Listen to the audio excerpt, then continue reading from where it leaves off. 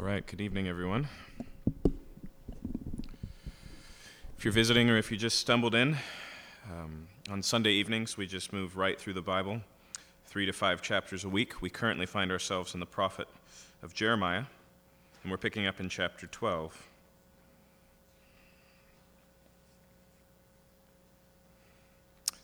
Chapter 13.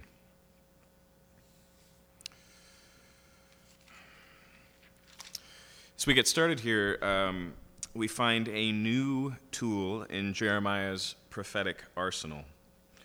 We have seen in the book that Jeremiah is conveyed by God the word of the Lord, and so he speaks forth the word of God, which is the role of a prophet. We've also seen occasions where Jeremiah has a vision, and then that vision becomes part of his communication, part of his prophecy.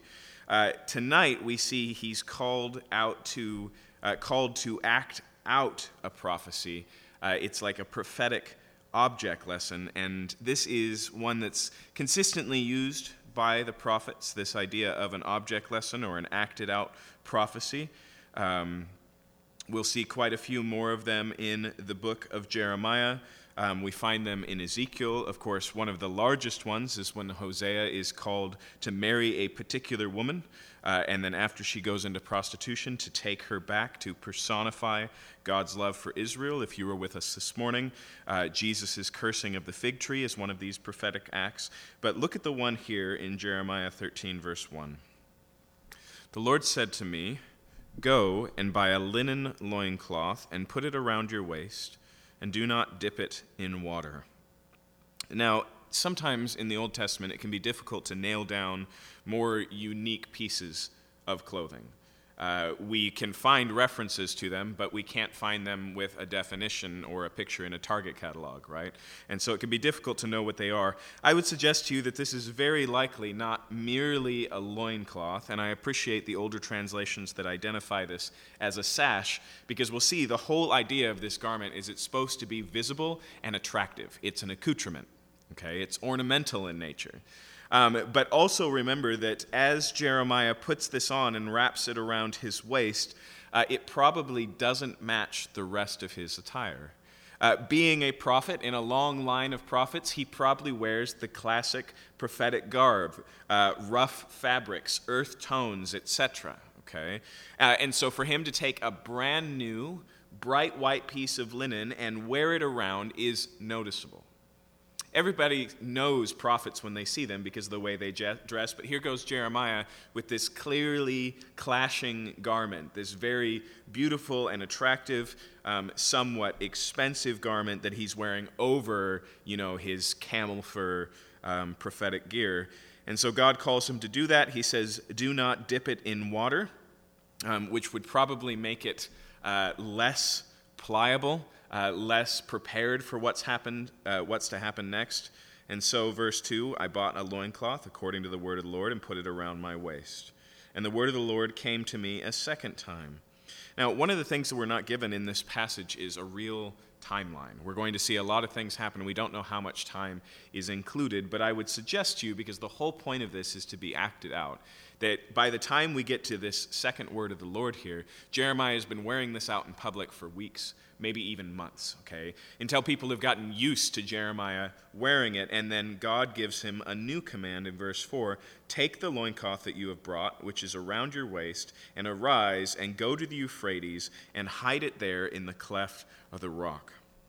Okay, I know we're not always ancient Near East geographically competent, okay? The Euphrates is nowhere near Israel, okay? We're talking 430 miles from Judah, where Jeremiah is, okay? We're talking a 30 to 40-day journey each way, okay? So it's significant. So why the Euphrates? If you have a decent kingdom map in the back of your Bible, the one that shows the different empires that ransacked the ancient world, Assyria, Babylon, Rome, and you look at the Babylon Empire, you will see that the capital city of Babylon, conveniently known as Babylon, is right on the Euphrates River. Okay? So Jeremiah has been constantly warning Israel, specifically the kingdom of Judah, all that's left of Israel, that Babylon is going to come in from the north and take them away to Babylon. Okay? So now can you see why the garment has to be buried at this particular river? Even though this isn't something that Judah will observe at all. Right? At best, they're going to hear about this from Jeremiah. He's going to say, hey, you've probably wondered where I've been the last 2 months. Well, I took a trip to the Euphrates, okay? But he carries it this long journey. Verse 5, I went and hid it by the Euphrates as the Lord commanded me. And after many days, the Lord said to me, arise, go to the Euphrates, and take from there the loincloth that I commanded you to hide there. Okay, so he takes this 30-day journey, he buries it, he comes back for 30 days, and then many days later, God sends him back to look for it. So all told, we've covered a couple of months, maybe even as much as a year so far, and suddenly God says, all right, go back and find it. And since it's buried near a river, underground for months and months, we find what we expect. In verse 7, I went to the Euphrates and dug, and I took the loincloth from the place where I had hidden it, and behold, the loincloth was spoiled. It was good for nothing. Okay? It's soiled, it's ratty, it's full of holes, it's useless. Okay? And so this is the picture, and again, it's not stated, but I assume he brings this back with him to Judah and maybe even wears it as he begins to explain what this all means. Verse 8, the word of the Lord came to me.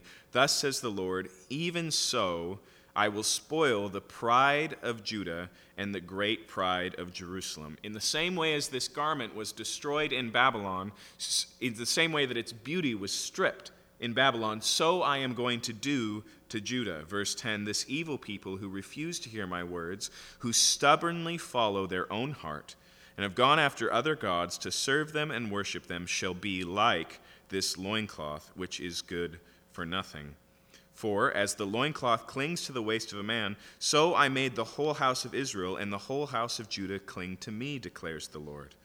Okay, now, basically, God says, in the same way that this piece of linen had a purpose, so does Israel. In the same way that this linen was worn by Jeremiah to be attractive, to be an adornment, to draw attention, to accentuate God's beauty, if you will. So was this cloth. But the truth is, God's about to send them into Babylon, and that destruction is not going to be towards the purpose of that beauty. Right? It's going to ruin the garment. In fact, notice what he says here. He says, the whole point, Israel, was you were to cling to me. That's covenantal language. It's the language that's used of Adam and Eve in the covenant of marriage. For this reason, a man shall be joined to his wife, cleave to his wife, and the two will become one flesh. It's the one that's used in Deuteronomy when God talks about bringing Israel out of Egypt to be his people, and he says, and you must obey my voice, you must love me, and you must cling to me. Okay? And so there's covenant language there, but he explains what the garment was for in the next sentence there, when it says that, this is halfway through verse 11, that they might be for me a people, a name, a praise, and a glory, but they would not listen. Okay. And so notice we've got two concepts here laying side by side. The pride of Judah, which is going to be destroyed, and the glory of God, which was the purpose of Israel. They were to draw attention to the Lord to show his goodness, but instead they were just kind of full of themselves, right? Not only that, but they were to cling to the Lord, but as it says here, they had forsaken him to worship other gods. But remember what is going on here. What he's saying is, in the same way as this garment, I'm going to send you to Babylon and you will be spoiled, okay? The thing we have to understand, and this was definitely part of the logic of Jeremiah's population that he's addressing, is they knew that Moses and Samuel and all of the great intercessors of Israel's history constantly reminded God, for your name's sake, don't destroy your people. Right? Moses says this when Israel is mumbling against God, when Israel, in fact, builds the golden calf and is worshiping orgiastically at the bottom of the mountain, and God says, that's it, Moses. I'm done with those people. All out of your descendants create a new people. And Moses steps in and he says, if you do not bring the people into the land that you have promised, all the Egyptians will hear and believe that you are not capable of doing so. For your name's sake, have mercy and deliver them. Okay? When Israel is conquered by Babylon, remember that that is not just political conquest, but theological conquest. In the ancient world, victory in battle was juxtaposed with the strength of your gods. And here, the God of all things, the God of all nations, is going to allow his representative people on earth, his sash, if you will, to be spoiled, and with that will become a mocking. With that will come a mocking of the God of Israel. Evidence, your God was nothing. It reminds me of what Nathan warns David. He says, because of you, the nations shall blaspheme. Okay? And so the thing that's significant here is God is robbing Israel of that excuse. They can't say, for your name's sake, and he goes, oh, that's right. My purpose in here is in some sense, and I mean this in the most minimal sense, because we'll see that God has a much bigger plan, but in some sense, thwarted by your unfaithfulness. But that's not going to excuse them from consequence. He's willing to bear the shame for them to experience the judgment that they have coming. Their destiny was to be a name and a praise and a glory. And remember, that's not just that they were to be a people who named God or who praised God or who glorified God. God was going to bless them in such a way that they would be a manifestation of that glory, a beauty unto themselves that pointed to the goodness of God. But because they would not listen, they're going to be spoiled. Okay, now we get another prophetic technique. As we've been following Jeremiah through the book so far, Jeremiah's audience is unyielding, unwilling to listen whatsoever. And Jeremiah really only has a simple message. It's the one we just read, and it's come out word for word over and over again. Because you have forsaken me and have worshipped the other gods and will not repent, judgment is coming. That's the only message that Jeremiah has conveyed 13 chapters into the book so far, but he's being tremendously creative in the conveying of it. Okay, let me put it another way. Okay, and so one he does in this months-long fashion show, right, to make a point, and then he has another way, and okay, I want you to imagine with me, you live in Jerusalem.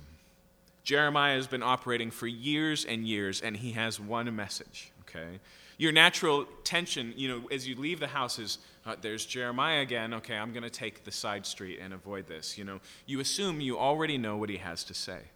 And what happens here is Jeremiah finds a way to pique the interest of his audience, to draw them back in, and then he's just going to give them the same message over again. It's actually pretty smart. Verse 12, God says, you shall speak to them this word, thus says the Lord, the God of Israel, every jar shall be filled with wine. And they will say to you, do we not indeed know that every jar will be filled with wine? Okay, so in other words, God says, I want you to convey to them a truism, something that's so obvious and so basic, they'll want to argue the point with you and say, so what? Why are we talking about this? Right? But what does Jeremiah have at that? An audience. And that's the point. Now, I don't actually know why every jar will be filled with wine is such a common saying, but it must be. Right? It's some sort of a colloquialism, something that has a meaning. It's a metaphor, but unfortunately for us, it's now a dead metaphor. Okay? It may be that this was a song that was sung in the bars of Israel, right? Let every vessel be filled with wine. Okay? Or it may be more proverbial. Don't you know that every jar will be filled with wine? Either way, it's become such a truism that God knows that they're going to respond, don't we already know that?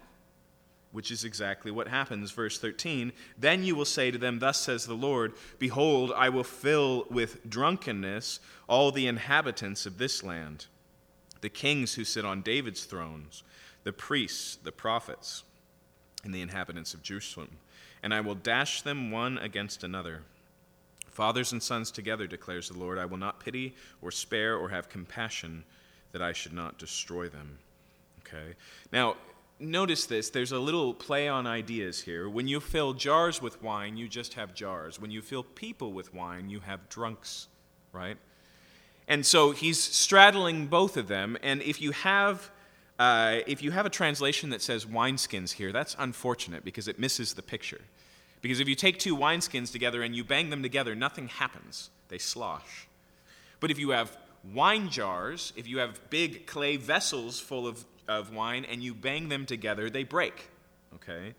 And so the idea is here that these vessels of Israel that are now tipsy become, if you can imagine, anthropomorphized jars. Okay? Think of Fantasia, where Mickey brings all of those brooms to life and the mop buckets, and they're all doing the work.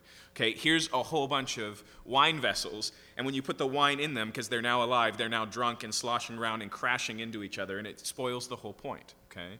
But really, again, this is just the same message over again. Judgment is inevitable. Okay? It's a sucker punch, if you will. Okay? And then following verse 15, hear and give ear, be not proud, for the Lord has spoken. Okay? We saw pride come up earlier, didn't we? With the garment, they were the pride of Judah, the pride of Jerusalem that he was going to destroy. But here he says up front, we can deal with that pride now. There's still a way out for Judah if they would just listen. Hear and give ear, be not proud, for the Lord has spoken. Give glory to the Lord your God. Remember, that was their purpose. Their life had become one of pride, but their purpose was to be one of glorifying God. But this phrase, give glory to the Lord your God, in this context conveys something else as well. It's not just worship God, not just praise God. In fact, Jeremiah criticizes the worship of Jerusalem earlier on because the temple is up and running. The sacrifices are going. They're going through all the motions of worship, but their lives don't reflect the worship of God. But here, when we read, give glory to the Lord, there's a few significant parallels, and I just want to point you to two of them. One is from the book of Joshua. Okay? In the book of Joshua, after the defeat of Jericho, where God comes up with a miraculous and super strange strategy, right? Without firing an arrow, without swinging a sword, without bringing in a battering ram, they go to this fortress city of Jericho, and they march around it according to the Lord's order once a day. And then at the end of the day, they blow the trumpets. And then they do it the next day. And on the seventh day, they walk around it 7 times. And when they blow the trumpets that time, the battle's just over. The wall collapses and they step in, right? What happens after that is they take on a little town named Ai. And they're so pumped up on such a victory over this fortress city that they try and take the town without all of their men. They also don't listen to God or his plans at all, and on top of that, they are unaware of the fact that one man in the camp, a man named Achan, has actually broken God's one rule on Jericho, which was that all of the loot and the plunder was to be given to God. But he holds on to a garment for himself and a little bit of silver, and he buries it in his tent. Okay? So they go to Ai because of this disobedience. Everything goes sideways. A bunch of men die, and then God explains to Joshua it's because there's sin in the camp. So they begin to take lots, okay, and they go tribe to clan to family until it's Achan. And this is what Joshua says to Achan: confess and give glory to God. Here you are, the lots are here. Confess and give glory to God. We see the same thing, interestingly enough, in a totally different context in the Gospel of John. There's an occasion in John chapter 9 where Jesus heals a man who was born blind. A unique case in all of Jesus' miracles. Not a person who had lost their sight, a person who had never seen. Okay? And he does this amazing miracle, and the man who he healed comes under interrogation of the religious leaders. They don't like Jesus already, and they are most bothered that Jesus didn't just heal the man of his blindness, but also told him to take up his bed and walk, despite the fact that it was the day of the Sabbath, a day when there shouldn't be rest.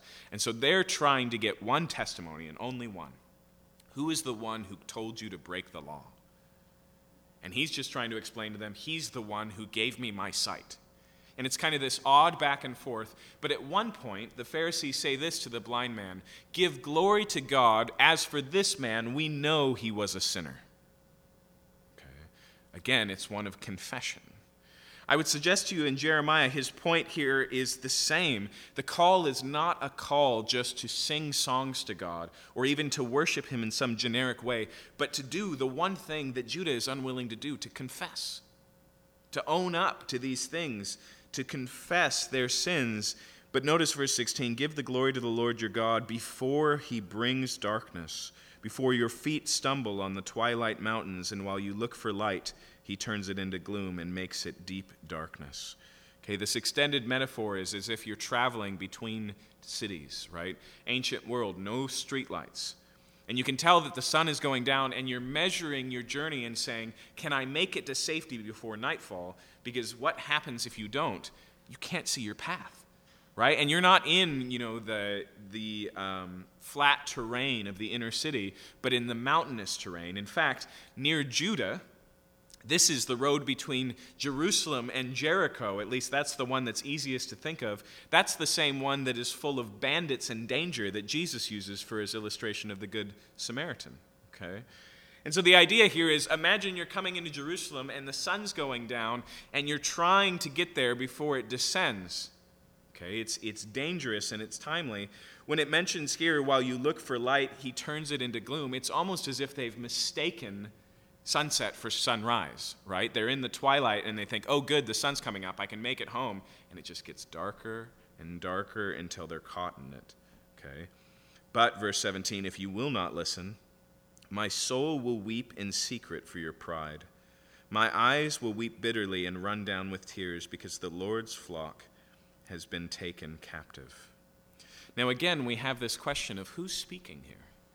We constantly find this interplay between what we call the confessions of Jeremiah, where he speaks up and shares his heart, and the commanded, thus saith the Lord, right, where he carries the message of God, okay?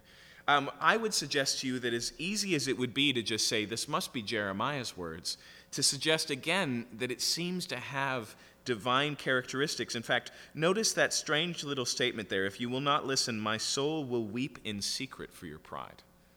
Why in secret? Actually, Jeremiah's ministry is full of weeping. It's relatively public and manifested. Why does it say it here?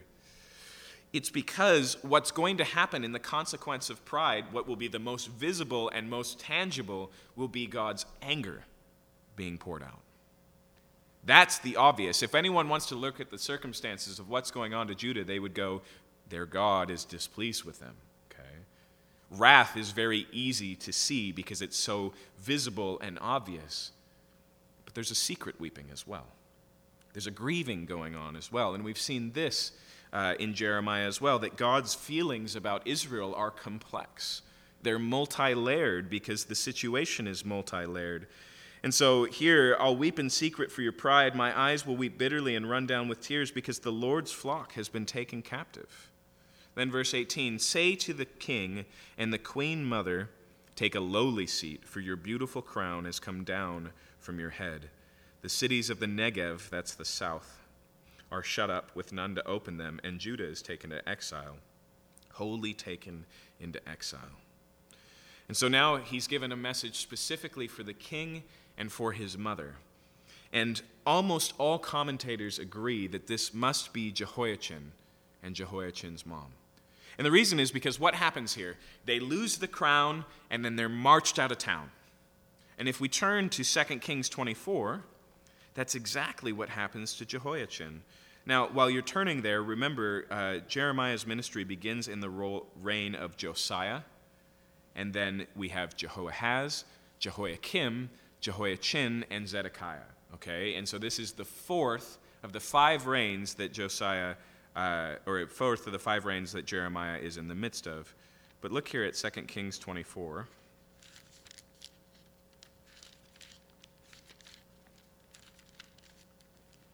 Specifically beginning here in verse 8. Jehoiachin was 18 years old when he became king, and he reigned 3 months in Jerusalem. His mother's name was Nehushta, the daughter of Elnathan of Jerusalem, and he did what was evil in the sight of the Lord, according to all that his father had done. Just a few really quick notes. One, notice that he's relatively young when he begins ruling, just 18 years of age. It is common in Judah for the mother of the king to get named as well in these transitions, very common, but we can assume that she has a more significant role in her young son's reign, right? right? The second thing that I want to point out here is it says that he only reigned for 3 months and that he was a bad king. Those two things go together, okay? He follows in the footstep of the kings before him. In fact, he may have reinstated some of the horrors of his grandfather. And so notice, during his reign, 3 months in, verse 10, at that time, the servants of Nebuchadnezzar, king of Babylon, came up to Jerusalem, and the city was besieged.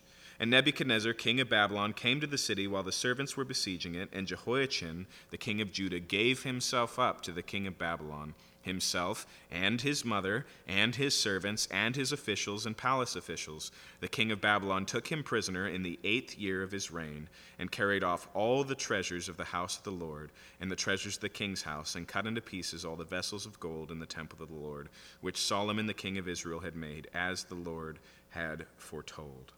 Okay, so this is the second time Babylon significantly attacks Judah. And this time, he carries away King Jehoiachin, who surrenders and lives out the rest of his days in Babylon. And this is also when he takes the servants from Jerusalem. Think Daniel, Shadrach, Meshach, and Abednego. They all come from here. Okay, and then finally, this is where the temple is dismantled and the wealth of Israel is taken. But actually, the people, the unimportant ones, stay for a little while longer until Zedekiah tries to put up a fight. And then we get the final exile that leads into Babylon. But do you see here how suitable this story is to the prophecy that we were just reading in Jeremiah? Say to the king and to his mother, lay your crown down. It's gone. Be marched off into exile. That's exactly what happens here. But the fullness of what we were reading about Jeremiah doesn't happen until the following king's reign in Zedekiah. Going back to Jeremiah chapter 13, verse 20. Lift up your eyes and see those who come from the north. Where is the flock that was given you, your beautiful flock? What will you say when they set his head over you, those to whom yourself taught to be friends to you? Remember, Babylon was an early ally of Judah. Although God constantly, especially in the book of Isaiah, warns Judah not to make friends with foreign powers, but to trust in God who will keep them safe. It's the friendliness with Babylon that opens up the possibility of them taking advantage of Judah. And it's not hard to see, right? If you call up the bully on the phone and say, hey, look, you're so big and strong and powerful, why don't we be friends?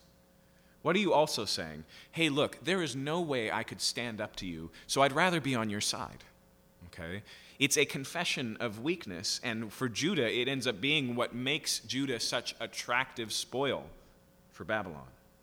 And so they were friends, but he says your friends are going to end up being your enemies. They're going to be over you. Okay. Verse 22, tail end of 21 there. Will not pangs take hold of you like those of a woman in labor? Okay, which is just an extreme expression of pain, right? Isn't it going to really hurt? Verse 22, and if you say in your heart, why have these things come upon me? Is it for the greatness It is for the greatness of your iniquity that your skirts are lifted up and you suffer violence. Now, there's no getting around how severe that statement is. That is a statement of military rape. That's what it is, okay? The soldiers are going to march into town, skirts will be lifted up, and they will suffer violence, okay? It's a strong picture here of what's coming, and he knows that at that point they're going to go, why is this happening? But remember, he's warning them preemptively about this. When there's still time to turn around, he knows that they're not going to get it. Like he told Jeremiah, they're a stubborn people. Their ears are closed. They will not hear. And here we find out why. Verse 23. Can the Ethiopian change his skin, or the leopard his spots? Then also you can do good who are accustomed to do evil. He looks at Judah and he says, you're so ingrained with evil. It's become so natural to you. It's irreversible.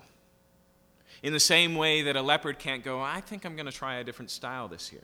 In the same way that our skin color is relatively permanent. Okay?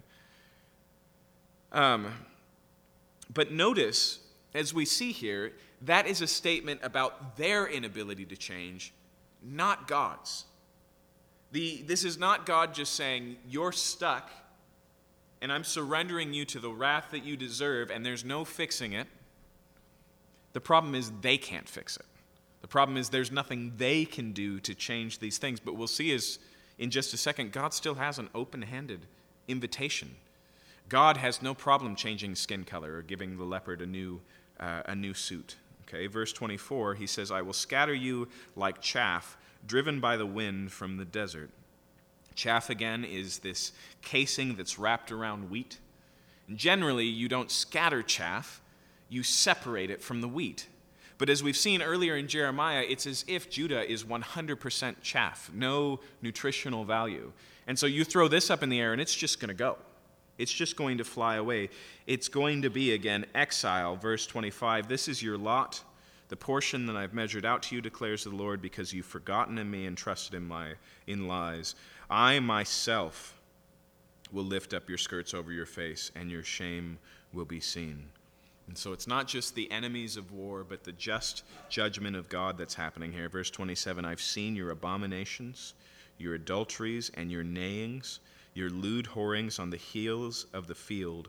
Woe to you, O Jerusalem! How long will it be before you are made clean? See, there again, we see a recognition that being made clean is available. Earlier, Jeremiah says, the problem is, Israel, you don't have a soap strong enough to scrub out your sin. But God does. And that's been made clear very many times, but they are unwilling to go to him that they might be cleansed.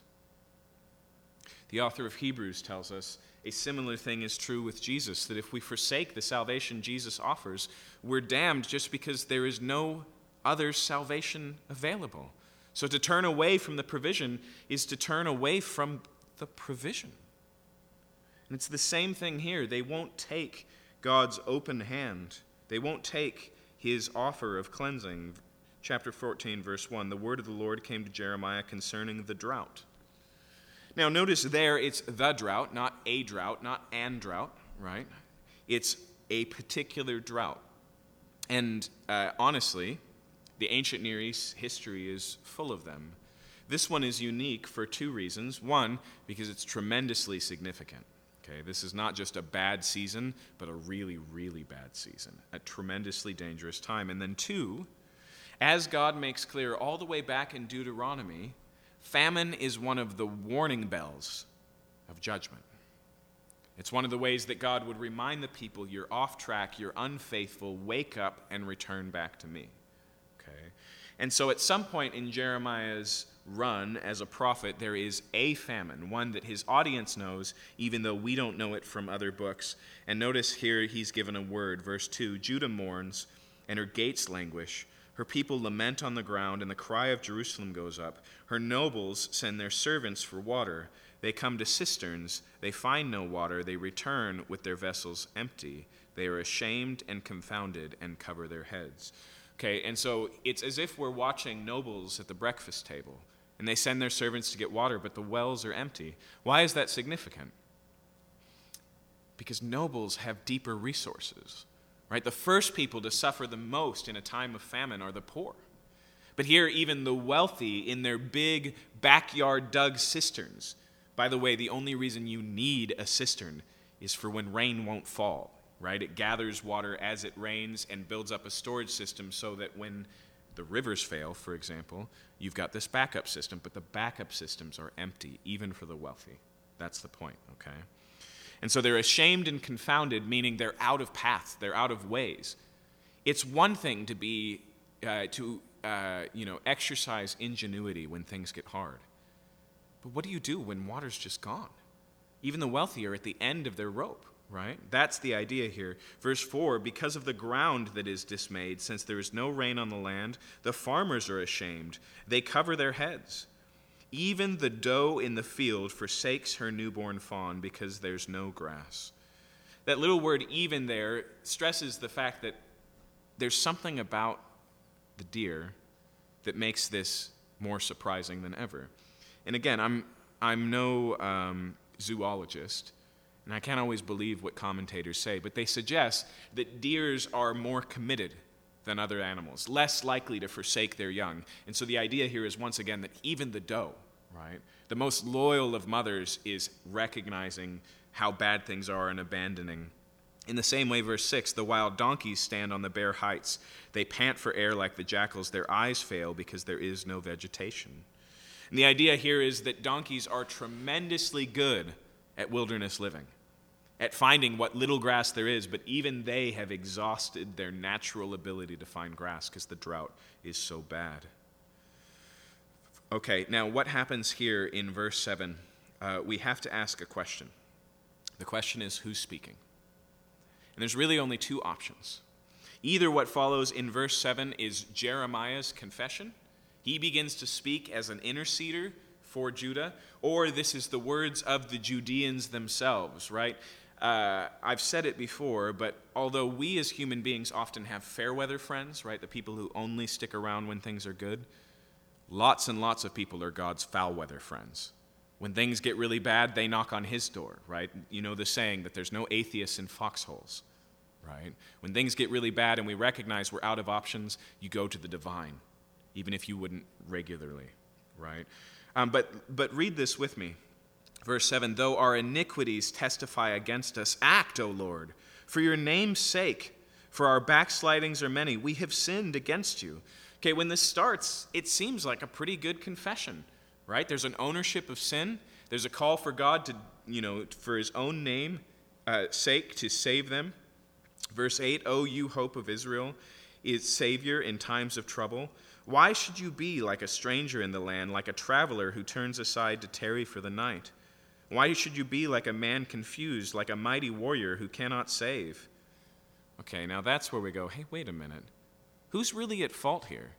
Who are they blaming? They're quick to say, look, I know I've sinned, but why are you being such a stranger to us, right?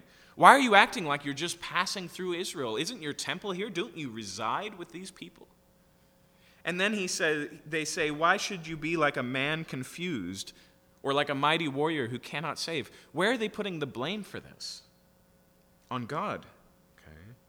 Yet you, O Lord, are in the midst of us, and we are called by your name. Do not leave us. But who's done the leaving in this relationship? Jeremiah chapter 2 says, my people have committed two evils. They have forsaken me, the fountain of living water, and have made for themselves cisterns, broken cisterns that can hold no water. Now do you see how in this circumstance they're actually living through the detriment of that reality? And yet they still have the gall to say, why would you leave us? Why would you forsake us? If you read the Psalms, they're full of people calling out for God to keep his word to protect the righteous. And it sounds a whole lot like this, right? The psalmist is always saying, don't forsake me, Lord. Deliver me from my enemies. But Judah can't pray that prayer, honestly. Even though they tack on a confession at the beginning, we have reason to find this a little bit suspect. In fact, look at what God says here in verse 10. Thus says the Lord concerning this people, they have loved to wander thus. They have not restrained their feet. They say, God, why are you acting like a wanderer passing through town? And he goes, you're the ones who are wandering. God's not the one who left. They are. Therefore, the Lord does not accept them. Now he will remember their iniquities and punish their sins. The Lord said to me, do not pray for the welfare of this people. This is the third time in Jeremiah that God has called Jeremiah to stop interceding. Stop praying. I will not answer a prayer, because what's needed is not intercession, but repentance. Okay? Though they fast, I will not hear their cry. Though they offer burnt offering and grain offering, I will not accept them, but I will consume them by the sword, by famine, and by pestilence. Again, fasting is an external expression of an inward change, but it means nothing without the inward change. The sacrifices are not what God is after. Repentance is what he's looking for. Okay? And so the external going through the motions is not going to cut it. Verse 13, Jeremiah begins to intercede with a new tactic. Then I said, Ah, Lord God, behold, the prophets say to them, you shall not see the sword, nor shall you have famine, but I will give you assured peace in this place. Okay, so notice what Jeremiah's argument is. Can you really blame the people, God, when all of these false prophets have misled them? That's the idea here. Now, to be fair, how successful can you be as a prophet if you say, God will not bring famine on you and the cisterns are empty? right? The people are in a place where their favorite voices have been disproven, and yet repentance isn't showing. But Jeremiah is trying to recognize that there are deceivers, and therefore there are the deceived. Jeremiah is trying to recognize, as he has earlier, that there are leaders in Israel, and they've been leading Israel astray. And so he calls this out, and he says, but the reason they're doing this is because they've been deceived by all these voices. But notice what God says, verse 14, the Lord said to me, the prophets are prophesying lies in my name. I did not send them, nor did I command them to speak to them. They are prophesying to you a lying vision, worthless divination, and the deceit of their own minds. Therefore, thus says the Lord concerning the prophets who prophesy in my name, although I did not send them, and who say, sword and famine shall not come upon the land. By sword and famine those prophets shall be consumed. In other words, he says, Jeremiah, your words are going to come to pass. And all these false prophets are going to be proven to be false. God doesn't bring a special judgment on these prophets, just the same one that he's already bringing. But he reiterates that it's going to be inevitable. But he doesn't stop there. Verse 16, and the people to whom they prophesy shall be cast out in the streets of Jerusalem, victims of famine and sword, with none to bury them, their wives, their sons, their daughters, for I will pour out their evil upon them. They're left without an excuse. Verse 17, you shall say to them this word. Now again, remember asking about where we see Jeremiah's heart and where we see God's heart? Here's a place where we clearly see overlap. This is the thus saith the Lord. Tell the people this. And yet when we read it, it reads like the weeping prophet Jeremiah, but it is actually the word of God. You shall say to them this word, let my eyes run down with tears night and day, and let them not cease, for the virgin daughter of my people is shattered with a great wound, with a very grievous blow. He says, tell them that I'm weeping. Tell them that I see what's coming and I grieve it. It's not been a week that we've been in Jeremiah that I haven't referred to Jesus doing the same thing during the triumphal entry, right? As some people are crying, Hosanna, save now, and the religious leaders are saying, rebuke your disciples for this blasphemy. So we have anger, we have happiness, but Jesus is weeping as he rides in Jerusalem. Woe to you, Jerusalem! How often I wanted to gather you, like a mother hen does its chicks, but you were unwilling. And because you did not know the day of your visitation, destruction will come upon you. We see the same thing with God here. He's weeping, and it's amazing, isn't it, that he refers to the people of Israel here as the virgin daughter of my people Israel? Okay. One of Jeremiah's primary ways of accusing Israel is adulterous. It's almost as if God is seeing them as they could be or should be, as he desired them to be. Verse 18, if I go out into the field, behold, those pierced by the sword. If I enter the city, behold, the diseases of famine, for that both the prophet and the priest ply their trade through the land and have no knowledge. And then again the words of Jeremiah, have you utterly rejected Judah? Does your soul loathe Zion? Why have you struck us down so that there's no healing for us? We looked for peace, but no good came, for a time of healing, but behold, terror. We acknowledged our wickedness, O Lord, and the iniquity of our fathers, for we sinned against you. Do not spurn us for your name's sake. Do not dishonor your glorious throne. Remember, and do not break your covenant with us. Are there any among the false gods of nations that can bring rain? Or can the heavens give showers? Are you not he, O Lord our God? We set our hope on you, for you do all these things. And so here Jeremiah makes one last attempt at intercession. And it's a good one. In fact, if you look at the intercessions we find in other places, you'll find a lot of similarities. In fact, Jeremiah here is drawing from the greats. Remember, he's well acquainted with the Old Testament that precedes him. He's pulling out all the stops, if you will, and begging God. But notice chapter 15, verse 1, then the Lord said to me, though Moses and Samuel stood before me, yet my heart would not turn towards this people. Okay. Moses and Samuel were both known as great intercessors. I mentioned Moses earlier, right? When the people make the golden calf, and God offers Moses, from your line, I'll make new descendants, but these people are done. And he says, let it not be so, Lord. And he intercedes for the people. In fact, that's not the only time when Israel refuses it to enter into the promised land. God intercedes for them and says, forgive them of their sins. And amazingly, God says, I will pardon them. But their bodies will drop in the wilderness. Forgiveness is happening. It's coming. But consequence is already guaranteed. We see the same thing with Samuel.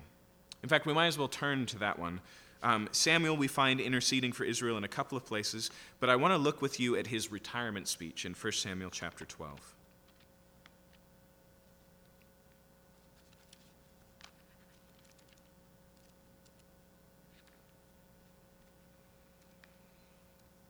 Okay, so at this point, all of Israel has come to Samuel and said, look, you're getting old. We don't like your sons ruling over us. Give us a king like the other nations. Okay. Now, God does so. He gives them Saul. Saul has an amazing victory, proving that he's a valid candidate to lead Israel. But at this point, Samuel is speaking at his retirement party of effect, and he basically says, just so you understand, in choosing a king, you have rejected the Lord. He was to be king over you. And this huge storm comes up, and instantly Israel goes, oh, we've made a huge mistake. We thought we thought Saul was a powerful leader. They'd forgotten, the power of God himself. But notice here in chapter 12, verse... hold on, I had it written down here. Verse 19. And the people said to Samuel, pray for your servants to the Lord your God that we may not die, for we've added to all our sins this evil to ask ourselves a king. They say, Samuel, please pray for us. Intercede for us. Verse 20, Samuel said to the people, don't be afraid. You've done all this evil, yet do not turn aside from following the Lord, but serve the Lord with all your heart. Do not turn aside after empty things that cannot profit or deliver, for they are empty. For the Lord will not forsake his people, for his great name's sake, because it's pleased the Lord to make you a people for himself. Moreover, as for me, far be it from me that I should sin against the Lord by ceasing to pray for you. And I will instruct you in the good and the right way. And he says, I may be retiring from leadership, but it would be a sin for me to stop interceding for you. He was committed to it. It was a daily job. Maybe Moses and Samuel are only beat out biblically as intercessors by possibly Jeremiah, and then definitely Jesus, who the New Testament tells us ever lives to make intercession for us. He's constantly and continuously before the Father, exposing our blood and saying that sin was paid for. That wickedness was pardoned. But nonetheless, here, Jeremiah's intercession, even if he was to be part of a trio with Moses and Samuel right there, it wouldn't change things. Okay? And one of the things you need to remember is because we're relatively deep into hardened and unrepentant, continuous sin here. Okay, and so, verse 2, when they ask you, where shall we go? You shall say to them, thus says the Lord, those who are for pestilence to pestilence, and those who are for sword to the sword, and those who are for famine to famine, and those who are for captivity to captivity. I will point over them 4 kinds of destroyers, declares the Lord. The sword to kill, the dog to tear, the birds of the air and the beasts of the earth to devour and destroy, and I'll make them a horror to all the kingdoms of the earth because of what Manasseh, the son of Hezekiah, king of Judah, did in Jerusalem. That is certifiably a low point in Judah's history, where Manasseh did everything he could to worship every god but Jehovah, who reinstated the child sacrifice worship of Molech right in Jerusalem's backyard, in the valley there. All of those things. And so he reminds them of this sin. And then verse 5, who will have pity on you, O Jerusalem, or who will grieve for you? Who will turn aside to ask about your welfare? You have rejected me, declares the Lord, and you keep going backwards. So I've stretched out my hand against you and destroyed you. I'm weary of relenting. That's where the issue is. The New Testament says that God is long-suffering, or in some places it says that God is patient. When he says here, I'm weary of relenting, it speaks of tremendous restraint. God has withheld and withheld and withheld his judgment, but no longer. And I know that sometimes we struggle with this idea of the final and total wrath of God, or the fact that this judgment exists in God's character at all. But let me remind you again that if patience is to be real, it has to come to an end. If not, it's indifference. If God is going to be just and righteous, he can also be patient, but he can't be indifferent to sin. And so here again we see tremendous restraint, but that restraint has run out. Verse 7, I have winnowed them with a winnowing fork in the gates of the land. I have bereaved them, and I have destroyed my people. They did not turn from their ways. I've made their widows more in number than the sands of the sea. Does that sound familiar? That's a promise that God makes to Abraham about his descendants. In Genesis 22, after he offers up Isaac, and God delivers Isaac from that and provides a ram, he says, because of your obedience, Abraham, your descendants will be as the sands of the sea. But here their judgment is seen so comprehensive, now it's their widows that will be like the sands of the sea. Okay. I've brought against the mothers of young men a destroyer at noonday. I've made anguish and terror fall upon them suddenly. She who bore 7 has grown feeble, and she has fainted away. Okay, a mother having 7 children, 7 being a number here for completion of perfection. She has everything, all of God's blessings, but it's all wiped out. It's all reversed here. Her son went down while it was yet day. She's been shamed and disgraced, and the rest of them I will give to the sword before their enemies, declares the Lord. Okay. And so again, we go this circle with things. Now, what's interesting here is at this point, we've seen Jeremiah conversing these confessions, and they've primarily been interceding for Israel. But now we're going to see Jeremiah beginning to pray imprecatorily. Deliver me from my enemies. Bring judgment on my enemies. Okay? And just like I said, God's emotions in this are complex. So are Jeremiah's. But notice here in verse 10, woe is me, my mother, that you bore me, a man of strife and contention to the whole land. Basically, Jeremiah says, I am so tired of being the voice of judgment. I'm so tired of being hated by all of my neighbors. I'm so tired of just constantly being a one-man army against all of Israel. In fact, notice what he says next. He says, I've not lent, nor have I borrowed, yet all of them curse me. Why does he use that illustration of borrowing and lending money? Because it always causes problems, right? He said, it'd be understandable if I owed them money, right? It'd be understandable if they were avoiding me because they owed me money. He's like, but I haven't done any of that. But it feels like that all the time with every person. Verse 11, the Lord said, have I not set you free for their good? Have I not pleaded for you before their enemy in the time of trouble and in the time of distress? Can one break iron from the north, and bronze?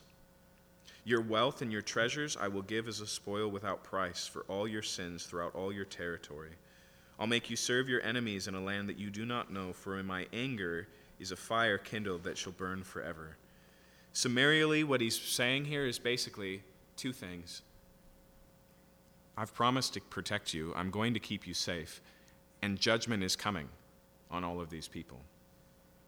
But notice here in verse 15, effectively, what Jeremiah is about to say is, that's all fine tomorrow, but I'm not sure I'm going to survive today, right? He says, will I even live to see deliverance from my enemies when you've delayed destruction so long? Isn't that a little bit ironic based on his intercession just a minute ago? Here he's pushing God to just relent a little longer, and here he's going, why are you taking so long? But the truth is, this is so human, isn't it? We're all over the map. And one of the amazing things about Jeremiah is you see a prophet in progress or in process, right? It's fully exposed what it would really be like to do a ministry like this, and it's not steadfast and stable. C.S. Lewis has a principle that he calls the principle of undulation. He says that human beings can't do stasis. Everything we do is up and down and high and low and left and right and good and bad. It's just the nature of being human. We can't seem to just be a rock. And that's true of Jeremiah too. Even though he is truly a faithful prophet of God, He wrestles. And so here he's wrestling, and what he says is, help. Now, help. He says, I wish I'd never been born. This is too hard. And then notice what he says in verse 15. O Lord, you know, remember me and visit me and take vengeance for me on my persecutors. In your forbearance, take me not away. Know that for your sake I bear reproach. Do you see what he says there in your forbearance? He says, don't be so patient with them that they execute me. Okay. And then notice he says in verse 16, your words were found, and I ate them, and your words became a joy to me and the delight of my heart, for I'm called by your name, O Lord of hosts. Okay. He's looking back on things. He's like, in the beginning, it was good. It was amazing. It was beautiful. You gave me your word. It nourished me. It filled me with joy. But now, verse 17, I did not sit in the company of revelers, nor did I rejoice. I sat alone because your hand was upon me, for your hand filled me with indignation. Jeremiah was far from the life of the party, right? He didn't get invited to the parties anymore. Even in the place where there was much drinking, which tends to make friends out of enemies, right? Jeremiah is not welcome because he's filled with God's indignation. Verse 18, why is my pain unceasing and my wound incurable, refusing to be healed? Will you be to me like a deceitful brook, like waters that fail? And that's a pretty significant accusation. Earlier, Jeremiah himself identifies God as the fountain of living waters. And now he says, are you like one of those wadis, those little springs that show up in the rainy season? And then when you go looking for them when you need them, they're gone. They just dried up. They're not really a river, right? But notice what God speaks to him. He responds here, verse 19. Therefore, thus says the Lord, if you return, I will restore you, and you shall stand before me. His message is not one of consolation. It's a call to repentance. In fact, this word for return, this is the number one word Jeremiah commands of Judah throughout. It's the word that he uses and does play on words of because it's really his only message, repent. And here God says, Jeremiah, repent. He says, if you repent, I will restore you, you'll stand before me. If you utter what is precious and not what is worthless, you shall be as my mouth. He says you can do two things here. You can keep talking like this, or you can do my words that I give you, which are precious. It doesn't mean that they're good news. They're hard words, but they're God's words. They're precious. He says, if you do that, you'll be my mouth. They shall turn to you, but you shall not turn to them. Notice the reminder there. In this contention between Jeremiah and Judah, there's only one way that it's allowed to go. Judah returns to Jeremiah. Jeremiah can't surrender and go to them, right? Because he stands on the side of truth, because he stands with God himself. If he really wants them to be together, there to be no contention, the only way is for them to lay down their arms. He can't surrender. Okay, that's what it's saying here. He says, and I will make you to this people a fortified wall of bronze. They will fight against you, but they shall not prevail over you, for I am with you to save and deliver you, declares the Lord. I will deliver you out of the hand of the wicked and redeem you from the grasp of the ruthless. In other words, I'm still going to protect you. I'm still going to keep you safe. I'm not going to protect you from conflict, but you will be delivered. I will protect you. You will be as a wall. They will attack, but you will stay standing. All right. Now, narratively, moving through Jeremiah, we hit a very interesting point right here. Because Jeremiah is at the end of his rope. And he wants to throw in the towel. And this won't be the last time. But God basically says, repent, get back on track, come back to me, be my voice piece, right? And then the next thing that happens is God gives Jeremiah what may be his most difficult assignment. Notice chapter 16, verse 1. The word of the Lord came to me, you shall not take a wife, nor shall you have sons or daughters in this place. He says, Jeremiah, you're going to stay single. Jeremiah has basically just said, I'm alone, no one stands with me. And he goes, I've got a new command for you, Jeremiah. It's going to stay that way. It's going to keep that way. Don't have a wife. Don't have children. In fact, Jeremiah is the only person in the entire Old Testament who's commanded to not have a family. And notice, it's not for a very positive reason. Verse 3, for thus says the Lord concerning the sons and daughters who were born in this place, Concerning the mothers who bore them and the fathers who fathered them in the land, they shall die of deadly diseases. They shall not be lamented, nor shall they be buried. They shall be as dung on the surface of the ground. They shall perish by the sword and famine, and their dead bodies, shall be food for the birds of the air and for the beasts of the earth. In other words, Jeremiah is called here to be a prophetic witness of what's coming, to be familyless, because that's where all of Judah is headed. Okay. Now, there is a minor blessing in that, right? Because since he doesn't have a wife or children, he won't lose them. But obviously, God could protect Jeremiah's family just like he protects Jeremiah. The point here is not that he's being spared from the hardship that is to come. The point is that he's to live out a vision of the future of what's coming. Okay. Now notice as it continues on here, verse 5, "For thus says the Lord, do not enter the house of mourning or go to lament or grieve for them, for I've taken away my peace from this people. My steadfast love and mercy, declares the Lord.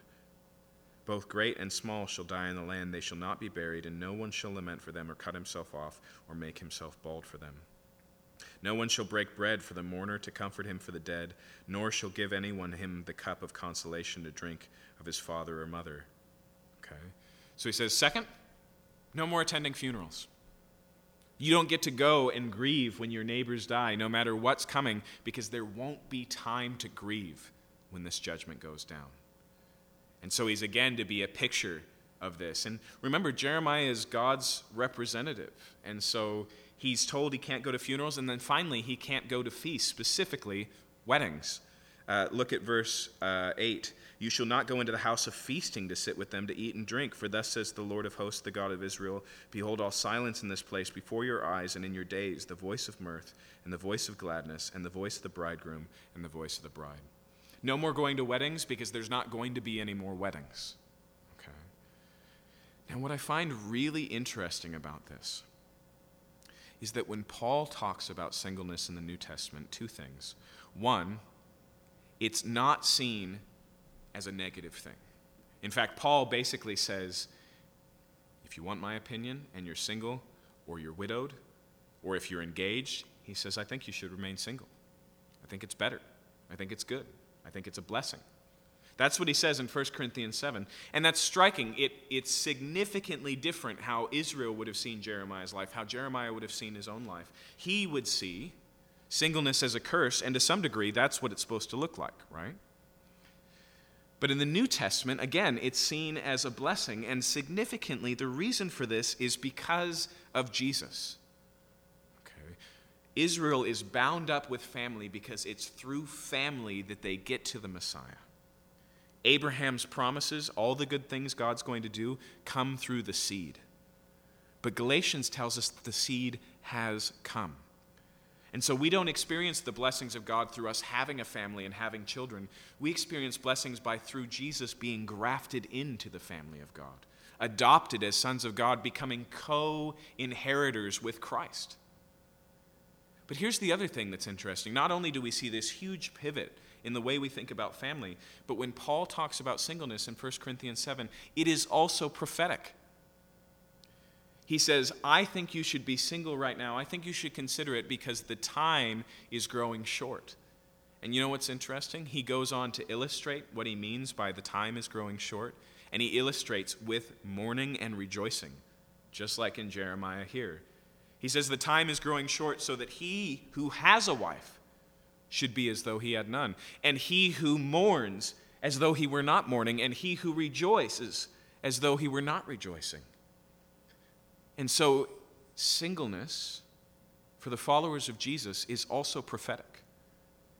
It says that the world as we know it is passing away, and as Jesus says in the Gospel of Matthew, there's coming a time in heaven where they neither marry nor are given in marriage. Marriage is serving its purpose here and now, but singleness is the plan that God has for all people. And so single people live out that life now, speaking of the future that is to come. But even mourning and rejoicing, it's different. Why is it for Jeremiah? Don't have a family because families are dying.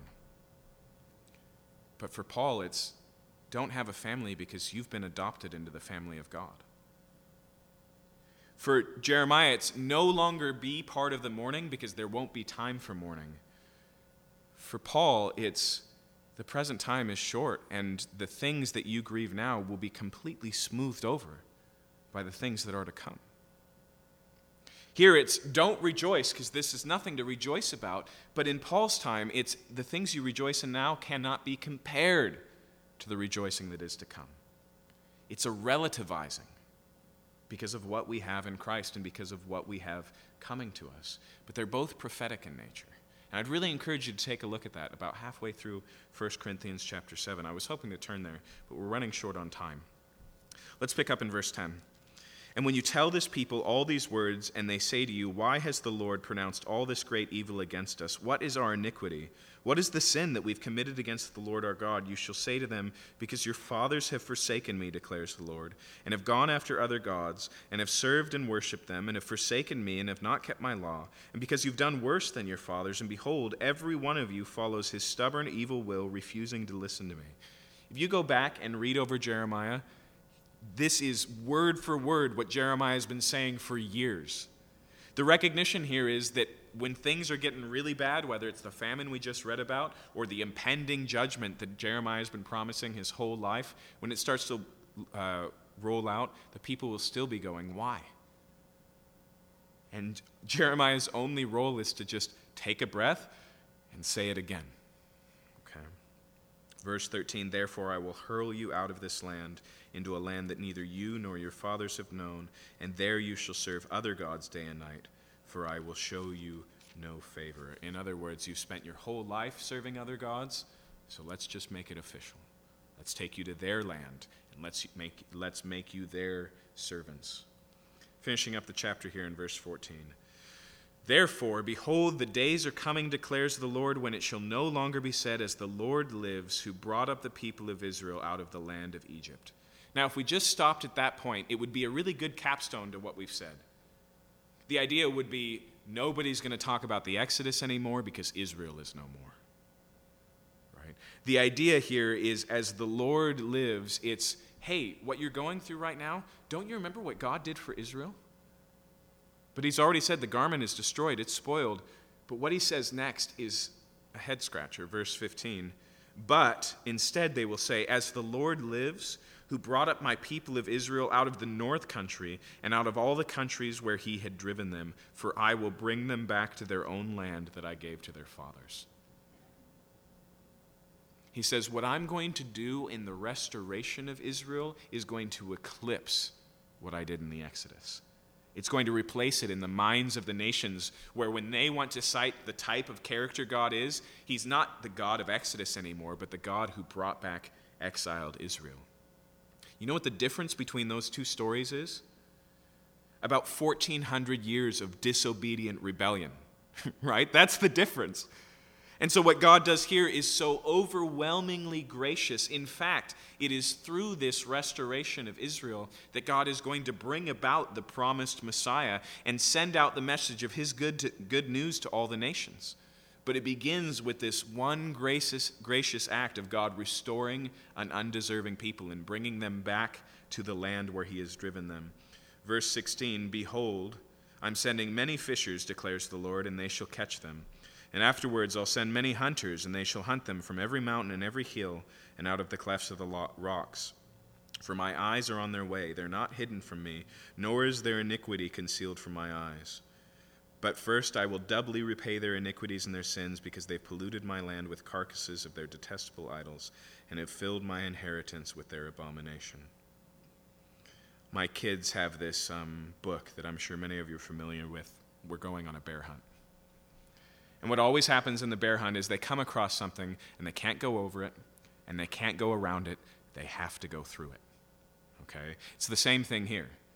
God says, nevertheless, the way we're getting to the return is through exile. And he says, I'm sending people like fishermen with nets to gather and hunters to pick up the scraps afterwards. This will be done.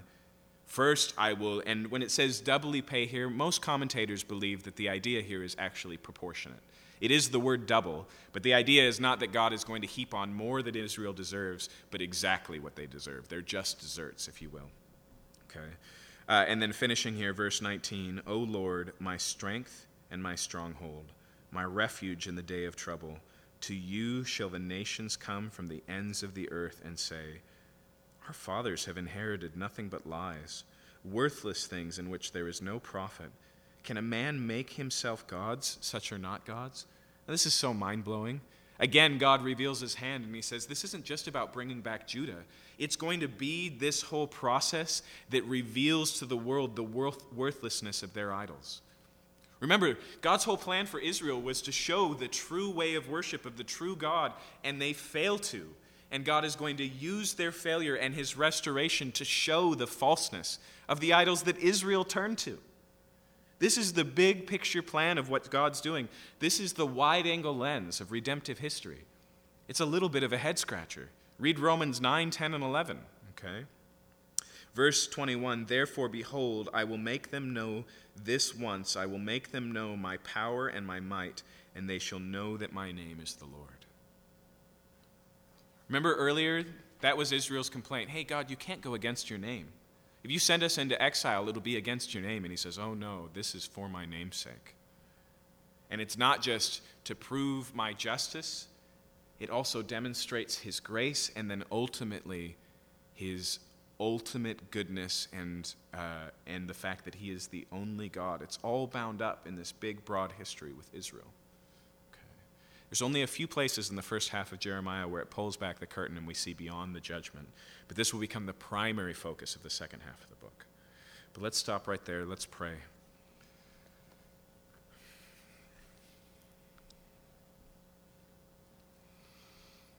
God, Isaiah calls your judgment your peculiar work. It's not that it's foreign to your character, Lord, but it is not at the central part of your character. The central part of your character is love and goodness and graciousness. And that's shown even here, that even in the judgment you bring upon your people that they justly deserve. As Jeremiah lays out Exhibit A after Exhibit B after Exhibit C, all the evidence is damning of Israel's behavior against you, and yet after justice, you bring mercy, forgiveness, restoration, and the best news for us, you also bring a Savior. And we thank you for that, Lord. And when we look at the whole of it, we have to confess like Paul did. When we look at the whole of the history, all that you're doing, we have to say how unsearchable are your judgments and your ways past finding out. Lord, we're overwhelmed by the wisdom of your plan that is so much more than we could ask or think or understand. And as Paul says in Romans 4, you've done this all so that you might be just and the justifier of the ungodly. What an amazing truth, Lord. We thank you for that tonight. We pray, Lord, that we would have better reasons than Israel. We know we have better reasons than Israel not to forsake you, not to be stubborn or calcitrant, not to be disobedient, Lord, because we live on the other side of that full expression of your mercy and grace in the coming of Jesus Christ. Thank you, Lord, for all that you are. In Jesus' name we pray. Amen. Amen. Have a good night.